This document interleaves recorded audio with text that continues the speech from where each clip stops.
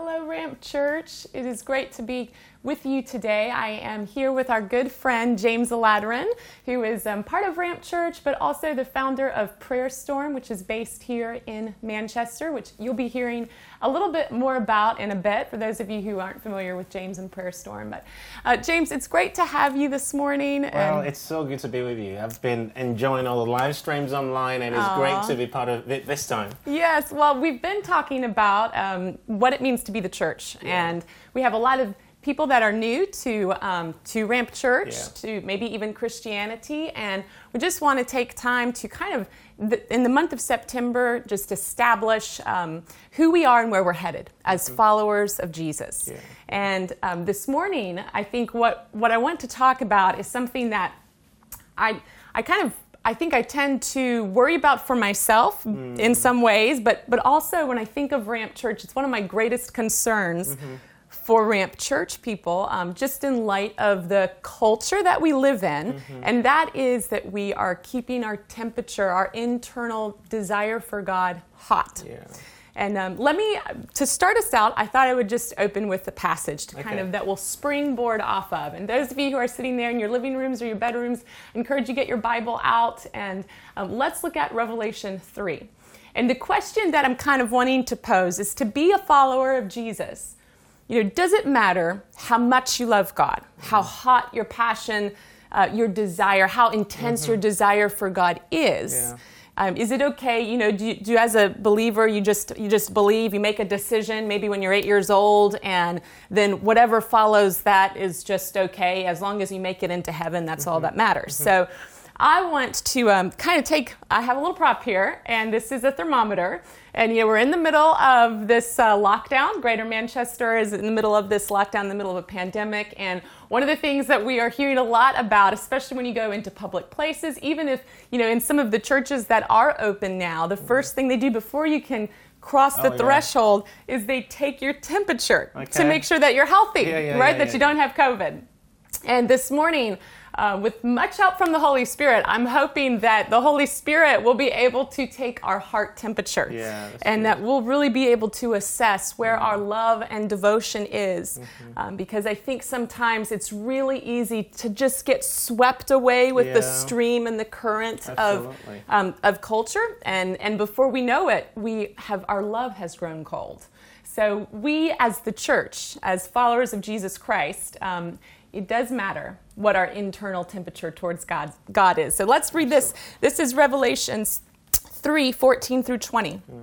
To the angel of the church in Laodicea write, these are the words of the Amen, the faithful and true witness, the ruler of God's creation. I know your deeds, that you are neither hot nor cold. I wish you were either one or the other. So because you are lukewarm, neither hot nor cold, I'm about to spit you out of my mouth. This is probably one of the most intense passages of Scripture. I mean, this is Jesus. He's addressing a church there in actually one of the wealthiest cities. It was one of the wealthiest regions in that particular area. It was known for its textiles. It was known for its salve for the eyes, this medical discovery that they had discovered for healing of the eyes, and just was really wealthy. So Jesus is addressing this church. He says, I know your deeds are neither hot nor cold. I wish that you were one or the other. So because you are lukewarm, neither hot nor cold, I'm about to spit you out of my mouth. You say, I am rich. I have acquired wealth and do not need a thing. But you do not realize that you are wretched, pitiful, poor, blind, and naked. I counsel you to buy from me gold refined in the fire, so you can become rich, and white clothes to wear, so you can cover your shameful nakedness, and salve to put on your eyes, so you can see. Those whom I love, I rebuke and discipline. So be earnest and repent. Now, before we dive into that, there's one other passage that I want to be able to springboard off of, and that's another address to a church in Revelations 2. And the whole idea that we're trying to kind of address is, sorry about my phone, the whole idea that we're trying to address is, does our temperature for God, does it matter how much we love God, how much we desire God? Like, are we supposed to just be, are we supposed to have a really felt need for him. So listen to Revelations 2:2-5. This says, I know your deeds and your toil and your patient endurance, that you cannot tolerate those who are evil, and have tested and critically appraised those who call themselves apostles and are not, and have found them to be liars and impostors. I know that you who believe are enduring patiently and bearing up for my name's sake. You've not grown weary.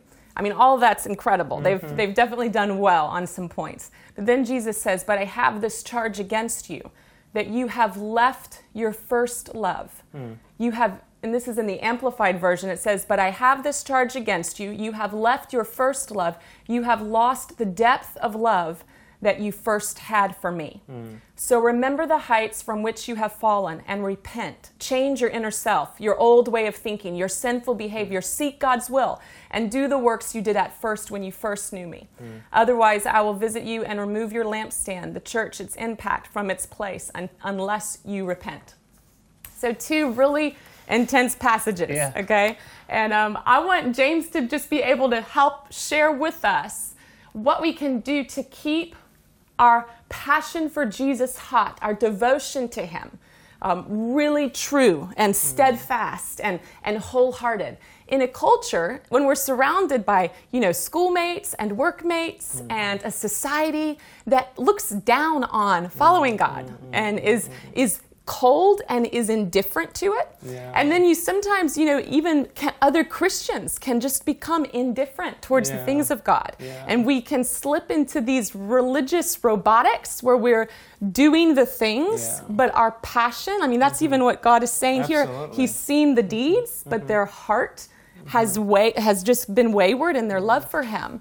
So tell us some of your thoughts about, first of all, is passion for God kind of just based on a personality, or what is passion and what is not passion? Okay. What are we even talking about when we talk about passion for God? Okay, well, there's a lot going through my mind as you've read all the scriptures and then that question as well. So we just see how God leads us. But passion is not something that's personality dependent. We're all called to have passion.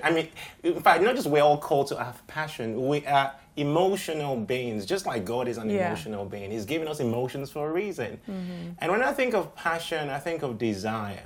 I think about feeling. I think about emotions. And it says, love the Lord your God with all your heart. Okay. If you just break that down, you cannot love the Lord with all your heart and your emotions be disconnected. That's good. And your desires be disconnected. It says with all your mind, so your thought life. So you break that down, and that is not even the second commandment. It is the first. And it's not the greatest suggestion. It is the greatest commandment. And when I think about that, I understand that God is asking us to love him with everything we are because he's done that for us.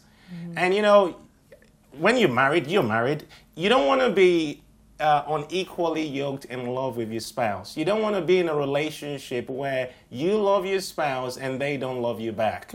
Or you've given everything to them, but somehow they're just giving you just a bit of their heart. You want to be fully committed, like they are fully committed. And we know we're the bride of Christ, right? So to be fully in love with God means our passions are wholly given to God.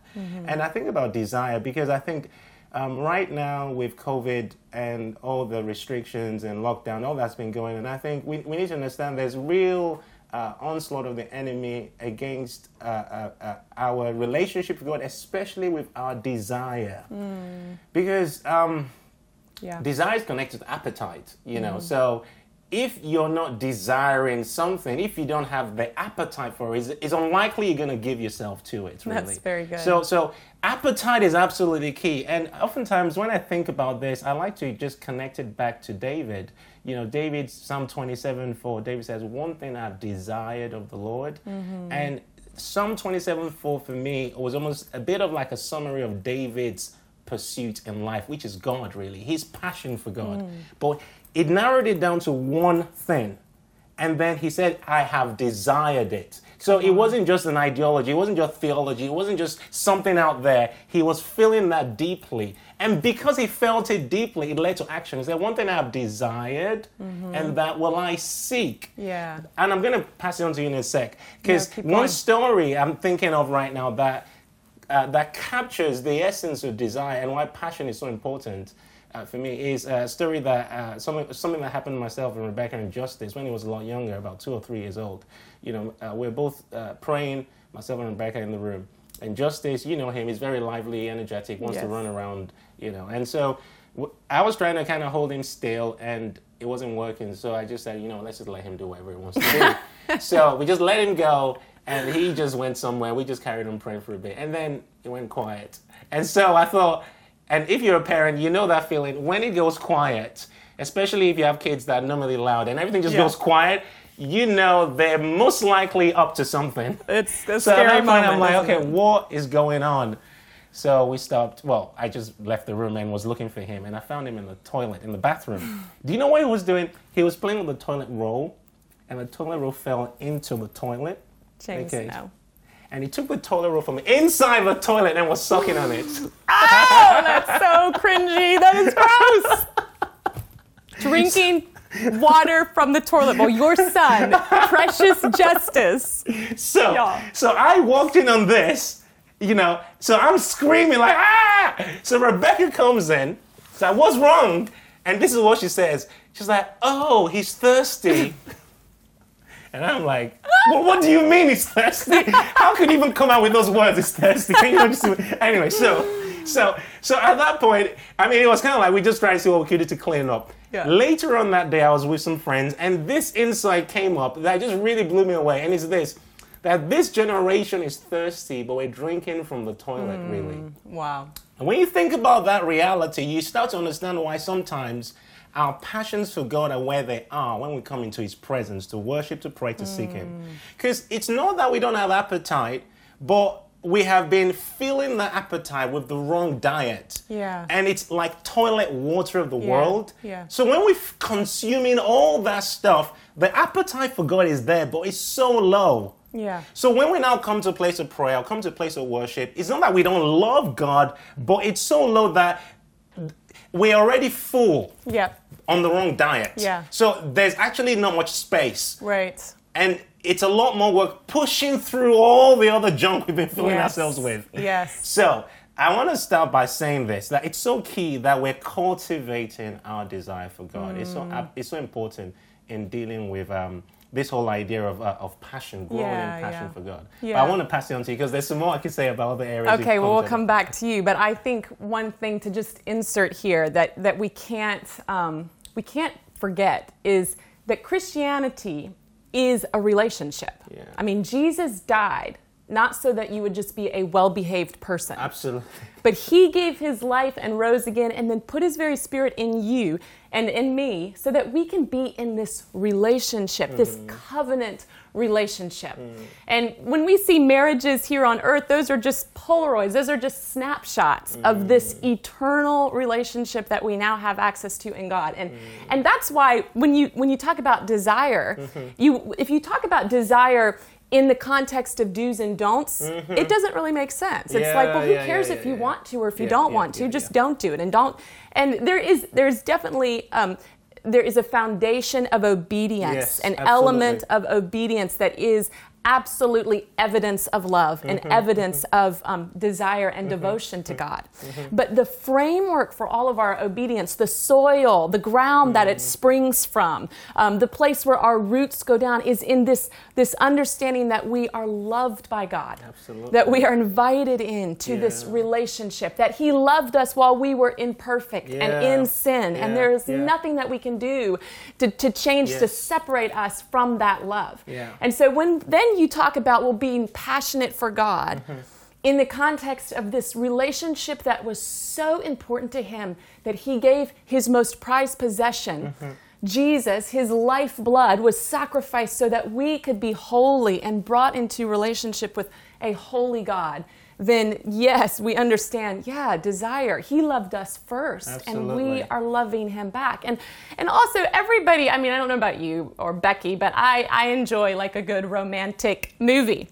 And I cannot take it. We have this disgust, do we not? When somebody is 110% in the relationship and the other person is not that into that person and is indifferent. I mean, we're like, no, run, go the other way. They don't love you the same, you know? We have this wiring in our hearts for genuine connection and genuine love and relationship. Absolutely. And what you were saying, this first commandment, to love God. All other loves spring from that. Absolutely. It is the foundation. We have to love God first and foremost to rightly love other people. But I think one of the challenges that we really have to, even what you're talking about our desires can be crowded out, and Jesus can be first for a season, but those other loves, love of the world, like it talks about in 1 John 2, desire for other things, they are in competition for that first place. So once you set Jesus as Lord of your life and enthrone him there, he doesn't just stay there. In the sense that you have to guard your heart. Absolutely. And make sure that family and career and success and even ministry, they don't try to dethrone him. Absolutely. So what else do you have, either related to that or unrelated to that? A lot of things just going off in my mind right now. But I want to take a step back based on the statement you made about this is all about relationship, because it's so key people understand that. It's not from a place of rules and regulations, even though there's a foundation of obedience, like you said. But I heard this some years ago, and it really helped me to just think through this concept we're talking about.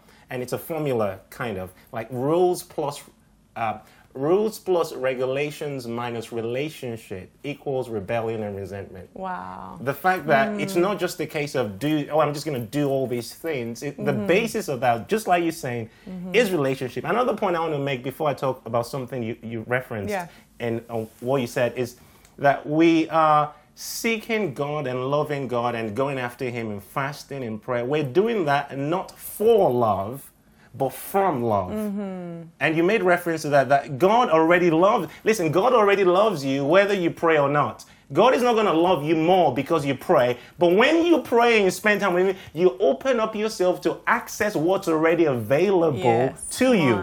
God is not going to love you more because you fasted, because you pray, now you're God's favorite. I don't think it works well. I know it doesn't work that way. Because the Father said to Jesus, you are my beloved Son. That was before he did the 40-day fast. In fact, after the Father said that to Jesus was when he did the 40-day fast. So he was fasting and praying from love, not for it. And that it's such a subtle shift, because what could happen is people start to almost do these things to earn something from God, and you end up into this place of striving, and you end up in a place where you're burnt out because you're not doing it from a place of rest and confidence about how God sees you. So that's very critical. However, something else I want to point out is I've been in the UK now since 2001, it's several years, and so I've, in the way God's led me, I've mixed with a lot of white English people, and a lot of the ministry that we do with Prayer Storm, we often gather lots of white people, lots of English people, and sometimes obviously Africans as well, part of that. But over the years, I've had certain conversations that made me just rethink how I am as a person and how I pray and how I worship. Because I've heard comments, maybe not said this way, but in essence saying things like, you're passionate because you're African. You're the way you are because you're from a different culture. You're not from over here. You don't really understand what it's like to be British in that sense. Well, I do in a sense because I've lived there, 16, 17, 18 years now. So I kind of get it. I understand that I wasn't born here. And so people can use that excuse. Say, well, so it's okay for you to be like that. Well, I'm not really supposed to be like that. Now, I want to make this clear. I don't think everyone is supposed to look like me. I don't think everyone is, when I say look like me, in terms of temperament, in terms of personality. God has made us all different for a reason. God has not called us to uniformity. God has called us to unity, not that we all become the same. Uniformity, that we all dress and talk the same, act the same. There is diversity in unity, which is what makes it powerful. Now, this concept helps me. Whenever I talk to people that have a different temperament, it helps me communicate to them that being passionate, it's not just for me. Now, when I am passionate, I'm going to shout. Yeah. My volume is probably a bit higher than average right now. When I am upset, I am gonna shout. Most of the time, Rebecca will tell you that. So the point is, that is my temperament. Yeah. And when I look through scripture, the person that I identify with from a temperamental point of view is Elijah. Because Elijah, when he got angry, he called down fire from heaven and burnt people up. He wasn't trying to have some discussion. He was like, that's the end of. Everybody run for cover. No, just kidding. So Elijah was very intense in his personality. He didn't take. He was very black and white. He was like he did not mess about. Right. But when I think about Abraham was definitely not like Elijah. Because you read about how he interacted with God, and you get a glimpse into his personality type. When I read about Daniel, I see someone that has a completely different kind of... how they related with God was based on the same principle of passion, but the outworking of it was slightly different in how it compares to Elijah's life. And then compare that with Jeremiah, compare that with Isaiah, compare that with Paul. You see that all these were people who were 100% on fire for God. Right. But they were able to take their personality and express that in their spirituality. So they didn't just allow their spirituality to be something over here. They come to church and they're just going to be quiet. Right. Because that's what they do when they come to church. If they're loud people, they come to church, they're going to release their voice. Now, what I tend to say to people is, most people have a way of reacting or responding to things. For example, I've got my blood brother, Stephen. Okay, he is very calm. So we're kind of like really opposites. When he is happy, when he's sad, when he's mad, when he's glad, same tone of voice. Now, if he were to come into a context and he's expressing his passion for God and he's just doing it as that is him. I'm not going to judge him because he's not as loud as me. But what might get me to question how wholehearted he is if I'm seeing him in other contexts when he's watching football. Or when he's excited about something else. And he's expressing himself wholeheartedly in there, but then it comes to a spiritual environment and is almost shut down, then for me, there's a problem there. Because that tells me something else is having more of my passion, my expression of my love than the God who deserves it. So there is a realignment that needs to take place there. So just to round this up, I would say, when I talk about this, I call it prayer personalities. You need to figure out your temperament in terms of, as you look through scripture, who are the individuals that capture a bit about how God has made you. And you don't have to pray like me, shouting all the time, but you have to be passionate in how you pray. You have to be passionate in how you commune with God. Okay, and I say prayer is not all about just shouting, because what's her name? Hannah prayed intensely and she wasn't shouting, and her prayer broke through and gave birth to Samuel. So I'm not. It's not just a formula. It's where the heart is, and it's that you are wholly given to God in your heart, not just focusing on the outward expression, but when you're wholly given to God in your heart, it will spill over in your outward expression somehow through your personality. And that's what we're trying to get at. That God has to have the best of us, not the leftovers. Not because we're in some environment, we're trying to just make things fit into a box. This is how it's meant to be when we're in church. We're just meant to be calm and collected and British. Or whatever it is. Right, whatever, maybe an introvert I'm just, you're saying something that the Bible, Jesus even talked about clearly, and that is there is outward evidence. For what your heart worships. Absolutely. Jesus said in Matthew 6, I think it is, where your treasure is, there your heart will be. So one of the outward evidences of what you're really passionate about is where you consider your treasure. Where's your investment, your money, your and then also he says that the mouth will speak what is in the heart. And sometimes, if you never are just flowing in conversation or flowing in thought, and you go to God, then you may need to check what is in your heart. If we never hear, you talk about God ever, or there's nothing on any of your social platforms about God, it should be, your passion will be evident. It's where your sacrifice is. It's where your thoughts wander. And the thing is, we have to steward that. It's just what you're saying. You're not born into. It's not like some people before they know God, are they just coming out with a passion for God? It's the flame of the Holy Spirit that is then stewarded in your life, that you tend, that you, just like any relationship. Yes. I mean, you and Becky have been married for how many years? How many years now? 8 years? 8 years. So if you didn't invest in that, you just put that relationship on autopilot, okay, where you're just in cruise control. You did that once you got married. So you made the decision to marry Becky, and then you put it on autopilot, and you said, you know what, I love you, Becky, but I've got other things to do. I'm really busy. I've got kids. I've got a career. I've got a ministry, Becky, and I love you, and I hope that this act of marriage sustains you in knowing that for the rest of our life. I mean, how do you think your marriage would be 8 years later? I'll be in lots of trouble. Yeah, I'd probably argue you may not be married anymore, because it takes two people in a relationship. Absolutely. And we know that God is committed in this relationship. Oh, God is so committed. He is so faithful to us. Yeah. So we have to work with the Holy Spirit to steward the passion in our heart for Him and communicate with Him. And so let's even talk about prayer and how communication with God and prayer and fasting helps us stay hot. Now, before I hear your thoughts on how prayer and fasting kind of helps us steward our devotion and bring us into wholehearted engagement with God, I want to read this quote by this pastor, John Piper, and he's commenting on the first passage that I read in Revelations 3.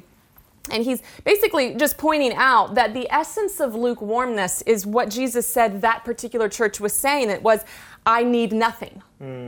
Like, it is this satisfaction. I have no need. I am rich. I am okay. And Jesus is countering that and saying, no, you are actually spiritually destitute. You need to come, find your treasure, find your righteousness in me.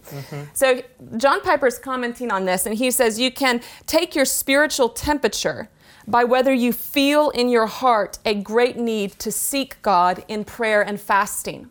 The essence of lukewarmness is the statement, I need nothing. The lukewarm are spiritually self-satisfied. Wow, that's good. To find out whether you are among that number, don't look into your head to see if you think that you are needy. Rather, look at your prayer life. It doesn't matter what we think in our head. The test of whether we are in bondage to spiritual self-satisfaction is how earnest and frequent and extended our prayers for change are.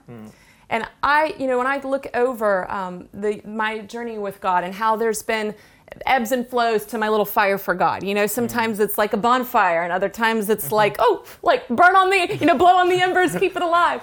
I think prayer and fasting, in addition to church community, which we'll talk about some next week, but prayer and fasting has just so helped me remind myself of the truth that I need God. I love what Heidi Baker says about fasting. It makes you hungry. Absolutely.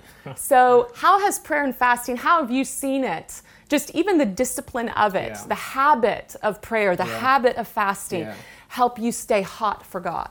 Well, there is no other way of stewarding passion for God apart from getting into His presence, really. I can't really think of any other way. So I often, just before I go into that question, I often think about the throne room of God and the fact that Daniel had a vision of the throne room and there was a fiery stream coming from it.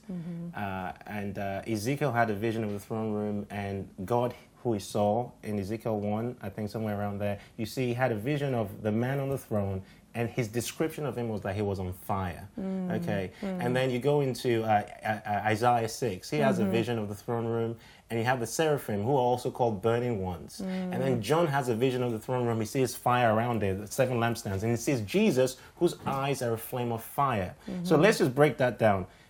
the man is on fire, his eyes are on fire, fire is coming out from the throne. The throne, according to Daniel, is on fire. Wow. Yeah. So everything around God is on fire. Yeah. How can you tell me you're close to God and not on fire? Wow. Yes. It's impossible. Yeah. So the closer you get to God, the more his passion becomes a reality, burning on your heart. Mm-hmm. So you have to be deliberate on creating the environment where you are going to encounter that fire on a regular basis. Yeah. Because the stresses of life, the distractions of life, it's like the waters of this world that seek to drown out that flame. So you have to be conscious. Yeah. You have to be deliberate. And I want to go back to the scripture I kind of started with in Psalm 27:4. David says, one thing I have desired, and that will I seek. Yeah. So he didn't just have a desire. The desire led to action, seeking. Yeah. So, and this is critical, what I'm about to say here. Desire without discipline will dissipate. You can't just live in a place, oh yeah, I've just got this desire. Well, so what? Yeah. What's that desire going to lead to? It's kind of like we sing oftentimes in church. Set a fire down in my heart, in my soul, I can't contain. It's easy to sing that, but it's not quite easy to live that. And sometimes we're singing it, but our life isn't showing it. Saying, oh God, set a fire in my heart. I want more of you, God. I want more of you, God. You sang that the first Sunday, the second Sunday, on the Wednesday. And every other time you sang it afterwards, you didn't create any time to seek him. Yeah. You just sang it in the church. But the next morning, you just woke up, went to work, didn't bother to talk to him. Yeah. And then you waited till the next Sunday to sing it. I want more of you, God. You're singing it to him. It's like you don't really mean it because you're saying you want more, but there is no space for me to encounter you with that more. So practically, you need to create the place of prayer. For me to keep that fire burning, it's a place of I have to be disciplined about my prayer life. I have to wake up in the morning and go to a space where I am seeking God. And I'm real with God. Lord, my heart is feeling cold this morning. Yeah. There's no point trying to pretend. Right. Lord, my heart is feeling distracted right now. Lord, I am reading your word, but nothing seems to be going in right now.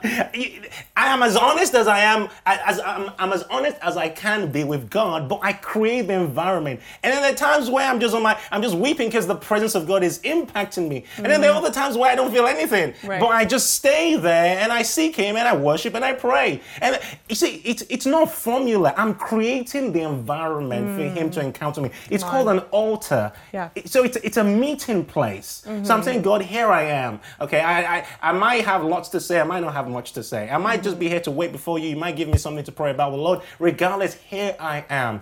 And what I'm realizing is, even as I'm in ministry right now, and I'm married and I've got 2 kids, I'm realizing, goodness me, I need more time.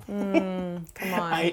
You might be watching this, you're a mother, you've got kids, or you know, and you might be watching this, you're single. Listen, don't waste your time. Yes. Come on. Don't waste your time. Then, you know what? I can just watch all the movies I want to watch. It's locked down. I could just be on Netflix or whatever it is all day. I could do this, play social media. You're using all your time. Listen, as you grow in life and, maybe you get married, you get settled, your time, your resource reduces. Yeah. And right now, I do spend time with the Lord and I'm pressing into his presence, but I almost miss, in some ways, the hours I used to have some years ago. And I have to reorder my whole life in a way where I can have that time regularly, but if I want to have extended times, like I'm craving, oftentimes, it's like, okay, I need to think about how I'm going to reorder all these. And they're not things that it's just, I'm just watching movies. It's just life responsibilities. So I'm saying you have to make the most of the season you're in, but you have to be deliberate about creating that space. It's not going to happen by accident. Right.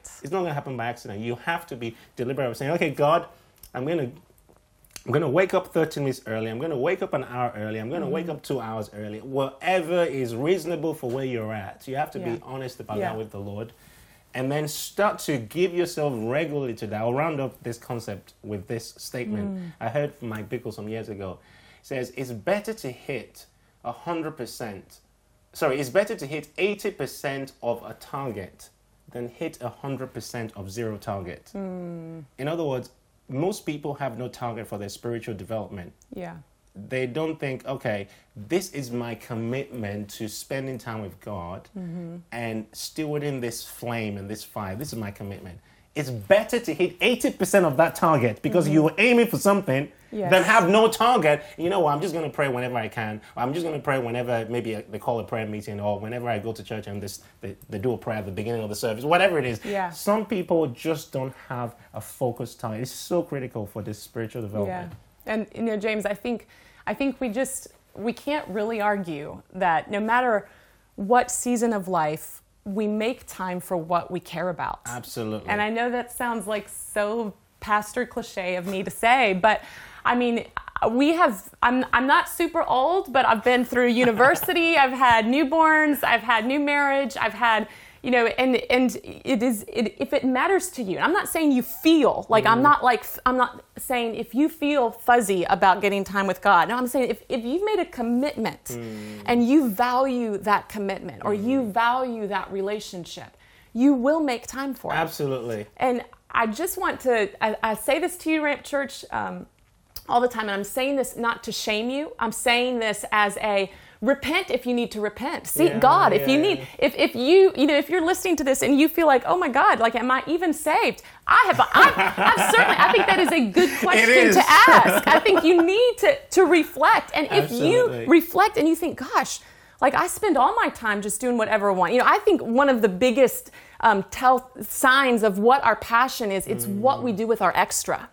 It's how I spend my free time. It's what I do with that extra 100 pounds that I just got in the mail. As I know, as like a young family, you can probably relate to this. There's not a whole lot of extra. It's like I have some time with God, and then I have, money that I have set aside and oriented. It's everything else is oriented around Christ. And I've got this budgeted out that I make sure that I have time with Him.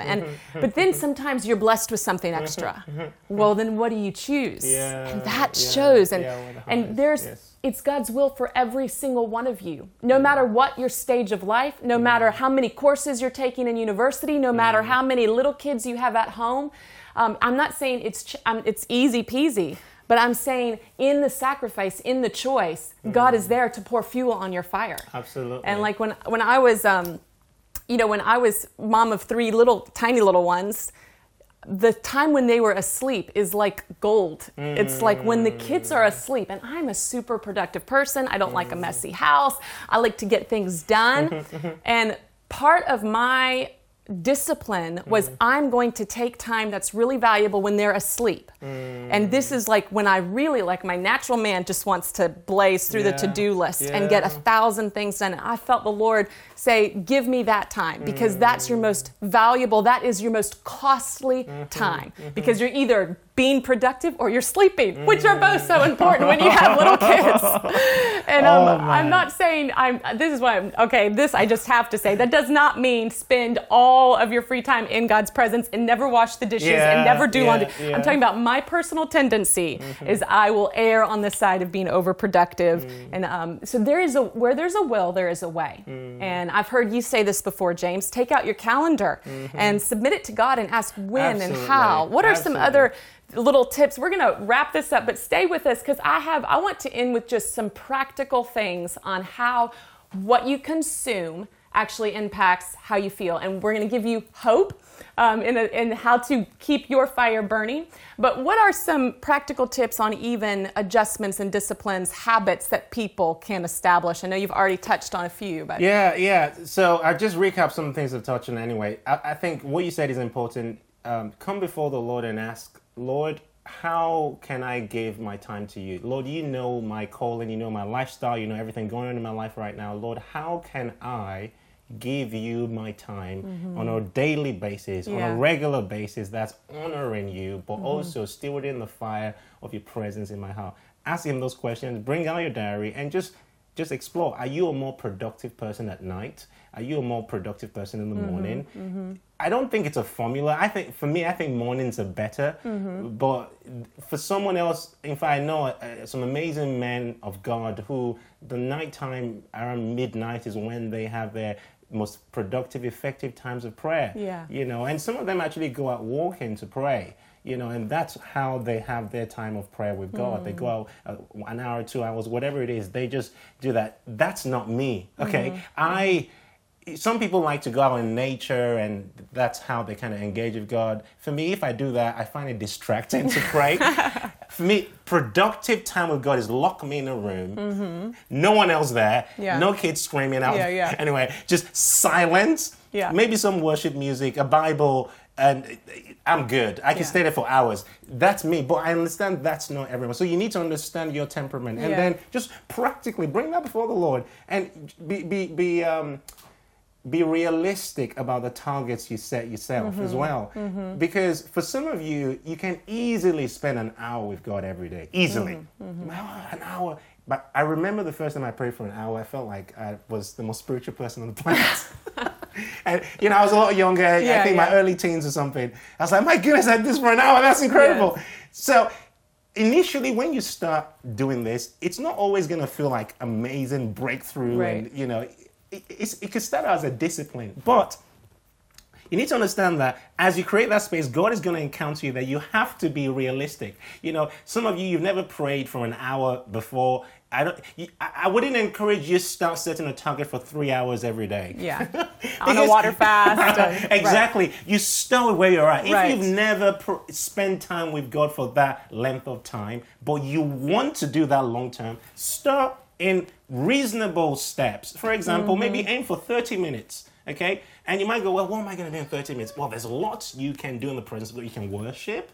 You can be silent. Yes, you can read the word. You can wait. There's so much you can do in that time. And I'm telling you, when you do this, you realize 30 minutes is not enough. I'm telling you. And the more you're spending time with God, the more you realize, gosh, I wish I had more time to just wait, to just listen, to not just rush. Because the last thing you want as well is just to rush your time with God. Wait, I just want to get this over and done. With that mindset, you're not going to connect. You're just going to go through the motions, but your heart is not going to engage to a place where something comes from heaven that touches you. Because really, that's the essence of what we're trying to do. You're wanting heaven to touch you. And the flesh and the hurry, the haste, those things will get in the way. So you have to make sure you're being practical about getting rid of those distractions. One thing I often do is write things down. Many times I'm about to start to pray, and you know what comes to my mind? Things I forgot to do the day before. Things I forgot to do weeks ago. Maybe someone texted me 3 weeks ago and I forgot to respond. And I'm about to pray. So I just write it down. Sometimes, not all the time, sometimes I just put it out of the way right there. For example, this gone Sunday I was praying and I remember the pastor texted me and I'd not text back in 3 weeks. Oh gosh. And it was something about, prayer or something. So I just text back, I'm so sorry. And I was like, deal with that later. But the point is, I get it out of my mind because I'm trying to clear out all the stuff that's going to stop me from the place where I can truly just engage and encounter God and He can speak to me and the distractions are out of the way. So they're just some practical things you can do. Set yourself those targets. And then my experience is as you begin to do that, you find that the time is not enough and you want to create some extra time. And you can just work that out yourself with the Lord and see what times you can make to spend with Him. That's good. I've got to just insert some little health and nutrition bits that's so parallel with this. And one of the, I studied health and nutrition at university, and I've learned that you actually crave what you consistently feed yourself. Wow. So it is a decision and a discipline, and then you start to crave it. And I can remember the first time I ever heard a talk on nutrition. I was actually in 8th grade, and the revelation hit me from this talk that what I eat actually affects how I feel. That I can't eat, consume, and feel amazing unless I'm putting the right stuff in. And I think one pitfall that I just want to make sure you realize, Ramp Church, I know this sounds so duh, but why do we provide all of these things? Why does James have Prayer Storm with these environments that are hot? Why do we do home groups and church Sunday morning? And it is certainly not so you can feel religious. And that is my fear, is that you will have some sort of self-righteous ego because you're watching church from your sofa in your pajamas and think that that's what Christianity is about. But we're providing these environments because if you consume the life-giving Word of God and the Spirit of God and biblical community, it does affect how you feel about God. It affects your affections. It impacts your affections and desires. So we don't just do these things because we're looking for things to do. We do them in service to you because we know it's hard to keep your fire burning. We know that you're out in a wet, cold climate and you need not just your own personal time, but you need positive peer influence. You need examples. Who do you look up to? All of those things. Who are you following on Instagram and all of this consuming that you're doing? Yes. What is feeding you is impacting your appetite. So in closing, James, give us some things. Tell us a little bit about what Prayer Storm is doing right now and how these people watching behind this lens can tune in to just receive some of the fire that's on your life and Becky's life to bless them. Oh yeah, I'm gonna thank you so much for that opportunity, Stacey. Before I say something about that, as you were speaking, I was thinking of something else that is connected, and it's that you made a statement earlier about, you might be watching this thinking, am I saved?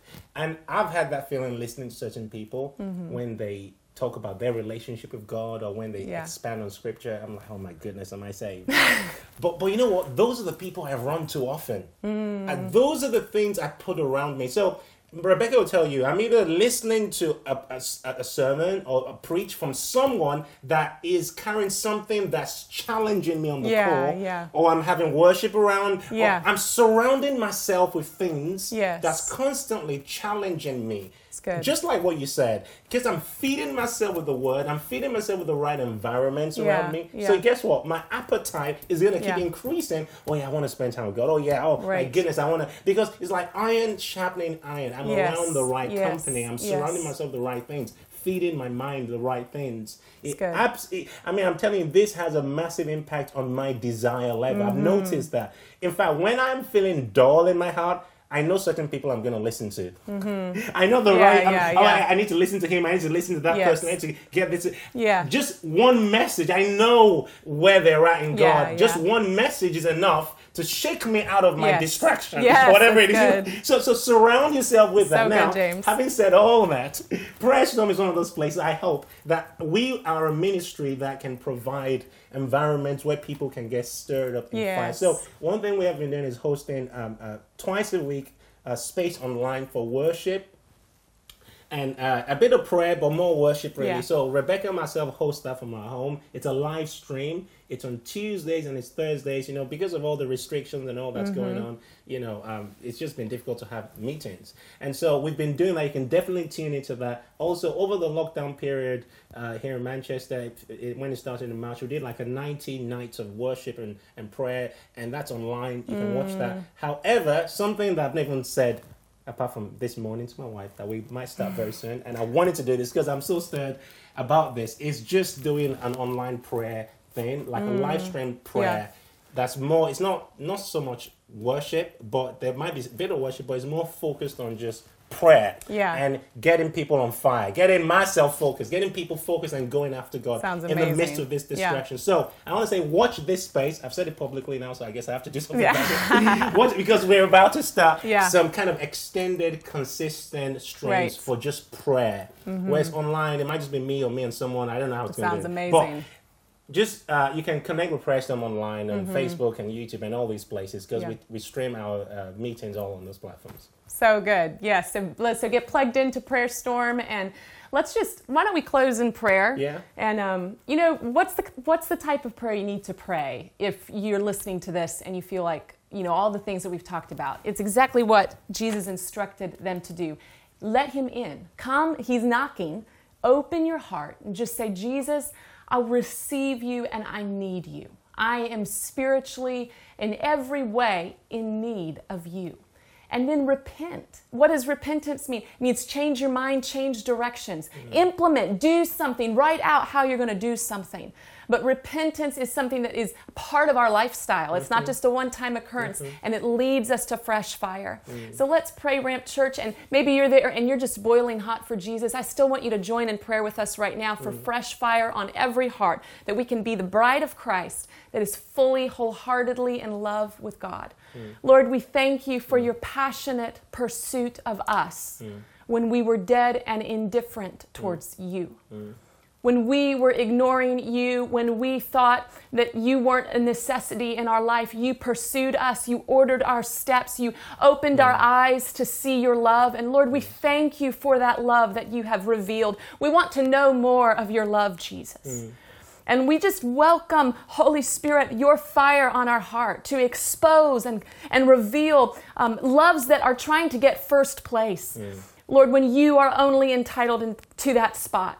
So we ask for a fresh move of Holy Spirit now over every household, over every heart. We ask for refining fire, Lord, to purify our hearts of other gods and other desires that have crowded you out, that have tried to wane our passion for you, Lord. We repent of our indifference, God. We repent of our spiritual indifference, of not even caring or acting on the fact that we don't want you. And Lord, we need you to even want you. So we receive you right now, Holy Spirit. We receive the divine help of Holy Spirit that just blows on the embers of our heart. And Lord, we declare over our own selves, over our family, over Ramp Church, that we will love you with all our heart, soul, mind, and strength, that we will require your presence, that we will seek you first and foremost, and that you are our chief desire, that we desire above all others.